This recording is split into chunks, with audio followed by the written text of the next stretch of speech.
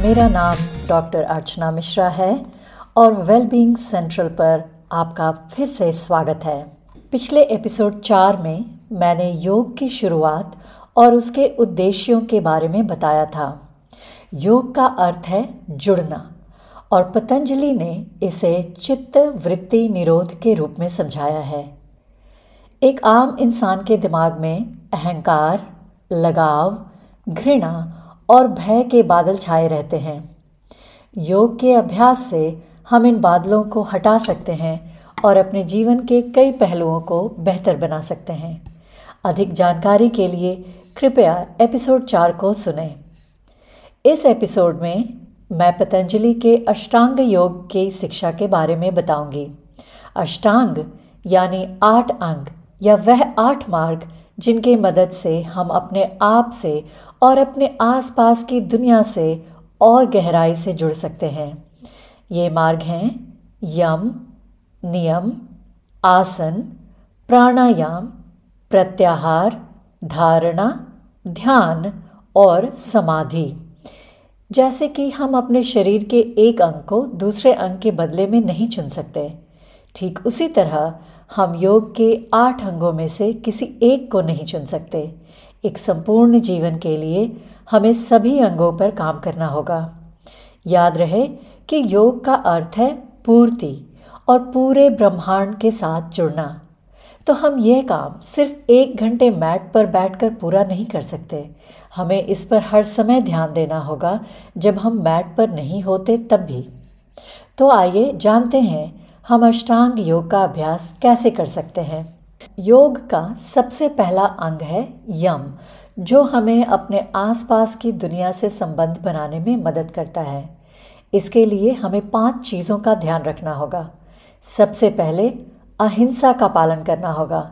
अहिंसा का मतलब है किसी को भी, कभी भी और किसी भी हालत में हानि नहीं पहुंचाना।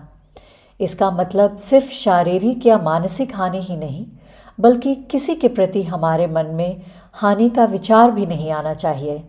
हमें इस बात का खास ध्यान रखना चाहिए कि हम अपने से कमज़ोर या मुसीबत में फंसे हुए या फिर हमसे ज़्यादा तकलीफ़ में रहने वाले लोगों को किसी भी तरह की आँच ना आने दें।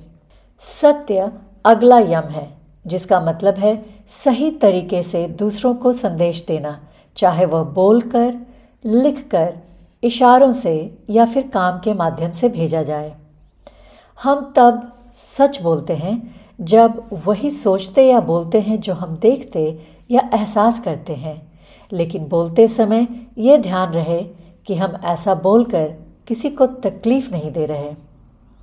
मैं ऐसे कई उदाहरण सोच सकती हूँ जहाँ मैंने या तो सच नहीं बोला या फिर तकलीफ देने वाला सच बोला है।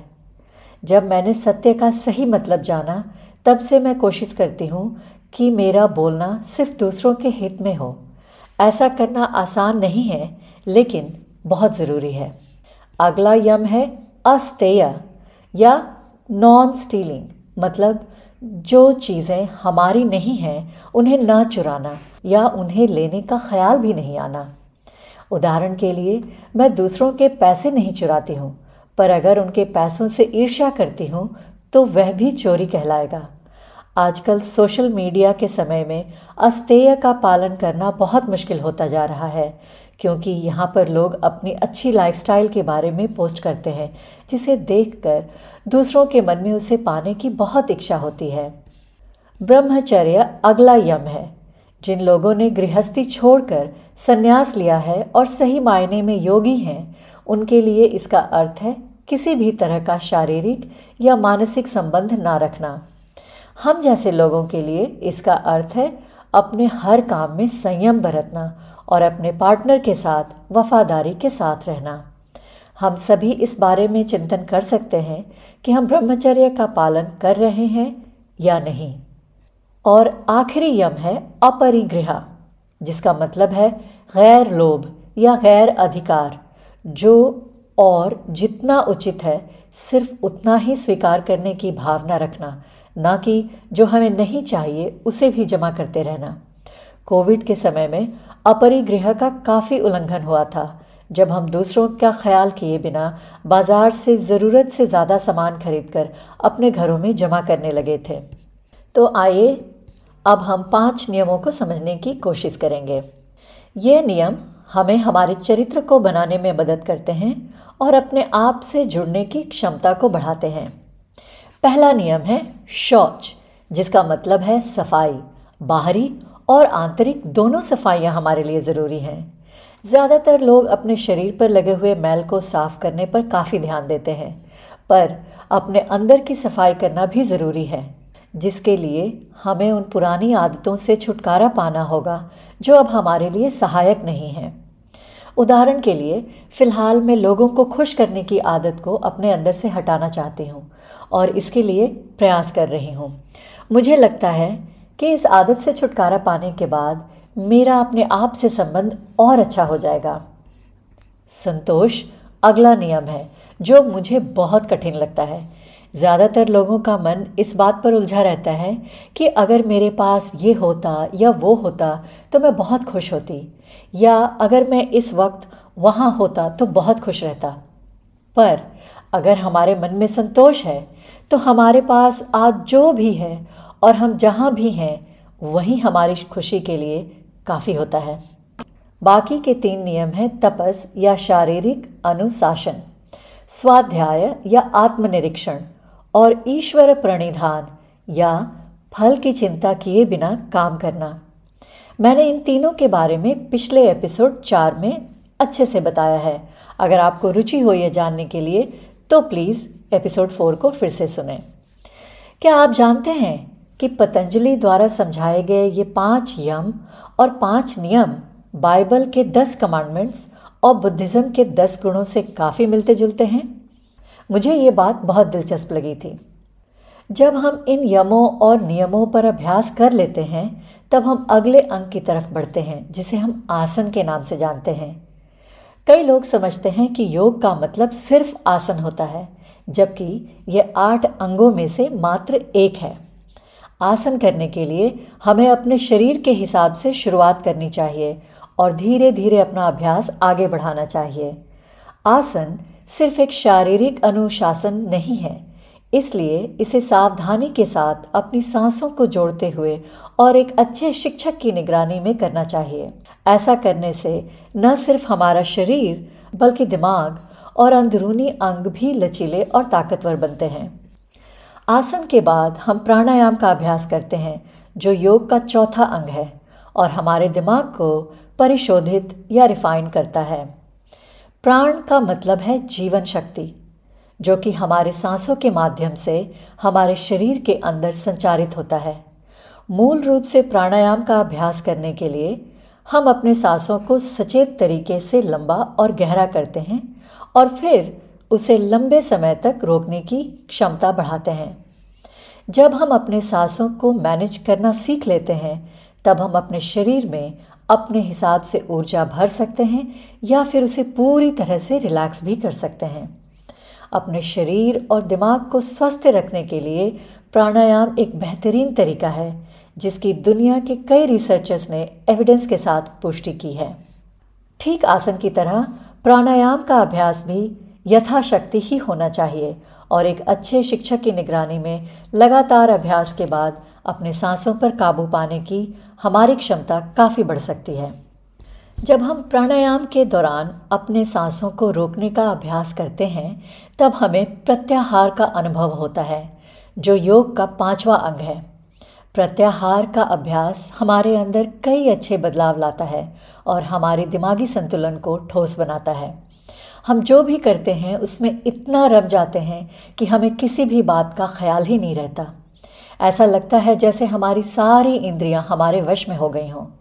उदाहरण के लिए, अच्छे गायक, नर्तक या चित्रकार लोग जब अपने कला में खो जाते हैं तब वो प्रत्याहार का अनुभव कर रहे होते हैं। उन्हें बाहरी आवाज़, स्पर्श या दृश्य कुछ भी डिस्ट्रैक्ट नहीं करता है और तब हमें उनकी कला का सही आनंद मिलता है। प्रत्याहार से काफ़ी जुड़ा हुआ है योग का 6ठा अंग, जिसे धारणा कहते हैं। दिया की रोशनी पर ध्यान, दृष्टिकरण या अपने सांसों पर ध्यान देने इत्यादि से हम धारणा क्या अभ्यास कर सकते हैं। कई लोगों को लगता है कि वो ऐसा करके मेडिटेशन कर रहे हैं, पर यह सिर्फ धारणा है और मेडिटेशन तक पहुंचने के लिए और भी अभ्यास की ज़रूरत होती है। धारणा के स्टेज पर हम किसी एक वस्तु पर लंबे समय तक अपना ध्यान केंद्रित कर सकते हैं और फिर धीरे धीरे मेडिटेशन के लिए तैयार हो सकते हैं। इसके बाद हम योग के 7वें अंग यानी कि ध्यान की ओर बढ़ने लगते हैं। हम ध्यान की कला किसी से सीख नहीं सकते या इसके बारे में कुछ कर नहीं सकते, बल्कि जब हम वाकई में ध्यान करते हैं तब हमें इस बात का एहसास भी नहीं होता। हम पूरी तरह से इस प्रक्रिया में विलीन होते हैं और हमारा दिमाग अहंकार, लगाव, घृणा या भय से मुक्त हो जाता है। अपने बाहरी और आंतरिक संस्कार को स्वच्छ और संतुलित करने के बाद हम समाधि की तरफ बढ़ते हैं। समाधि का मतलब ये नहीं होता कि हमें सांसारिक मोह माया छोड़कर जंगलों या पहाड़ों पर जाना पड़ेगा। कुछ लोग जो अपनी साधना को अकेले रहकर पूरा करना चाहते हैं और सांसारिक मोह माया से हट चुके हैं, उनके लिए ये मार्ग अच्छा है। लेकिन हम जैसे लोग जो अभी भी घर गृहस्थी में हैं, हम फिर भी इस समाधि का अनुभव कर सकते हैं। यहाँ हमें जीवन को हूबहू देखने और समझने की शक्ति मिलती है और हम उसे पूरी तरह से बिना किसी हिचक के स्वीकार करते हैं। ऐसे में हम अपने आप से और अपनी दुनिया के हर चीज़ से जुड़कर एक हो जाते हैं और इस तरह हम योग के अंतिम लक्ष्य की प्राप्ति करते हैं। तो आपने देखा कि वैसे तो योग का शुरुआती मकसद आध्यात्मिक और दार्शनिक था। हम रोज़मर्रा की ज़िंदगी में भी योग का पालन करके अपने जीवन के हर पहलू को बेहतर बना सकते हैं। योग सिर्फ अपने शरीर को लचीला बनाने का उपाय ही नहीं, बल्कि हमें बाहरी और आंतरिक तरह से परिवर्तित करने की शक्ति देता है। मैंने एपिसोड 4 और 5 में योग की शुरुआत, उद्देश्य, अलग अलग मार्ग और इसके फायदों के बारे में बताया है। मैं उम्मीद करती हूँ कि इन दोनों एपिसोड से आपको योग के बारे में एक बेहतर जानकारी मिली है। अगर आपको ये जानकारी अच्छी लगे तो कृपया एपिसोड्स को शेयर करें और पॉडकास्ट को सब्सक्राइब करें। आखिर में मैं आप सभी को इन बातों पर गौर करने के लिए आमंत्रित करती हूँ। क्या आप सच में योग का अभ्यास करते हैं? योग के 8 अंगों में से आप कितने अंगों पर फोकस करते हैं? एपिसोड 4 और 5 को सुनने के बाद योग के बारे में आपकी समझ कैसे बदली है? इन सारे प्रश्नों पर गौर करें और अपने परिवार और दोस्तों के साथ चर्चा करें। अगर मेरे लिए कोई सुझाव या प्रश्न है तो प्लीज़ मुझे मेरे वेबसाइट wellbeingcentral.org पर कांटेक्ट कर सकते हैं। इस एपिसोड को सुनने के लिए बहुत बहुत धन्यवाद। अगले एपिसोड का इंतज़ार करें और तब तक के लिए आइए वेलबींग सेंट्रल की तरफ एक और कदम बढ़ाएं, एक साथ।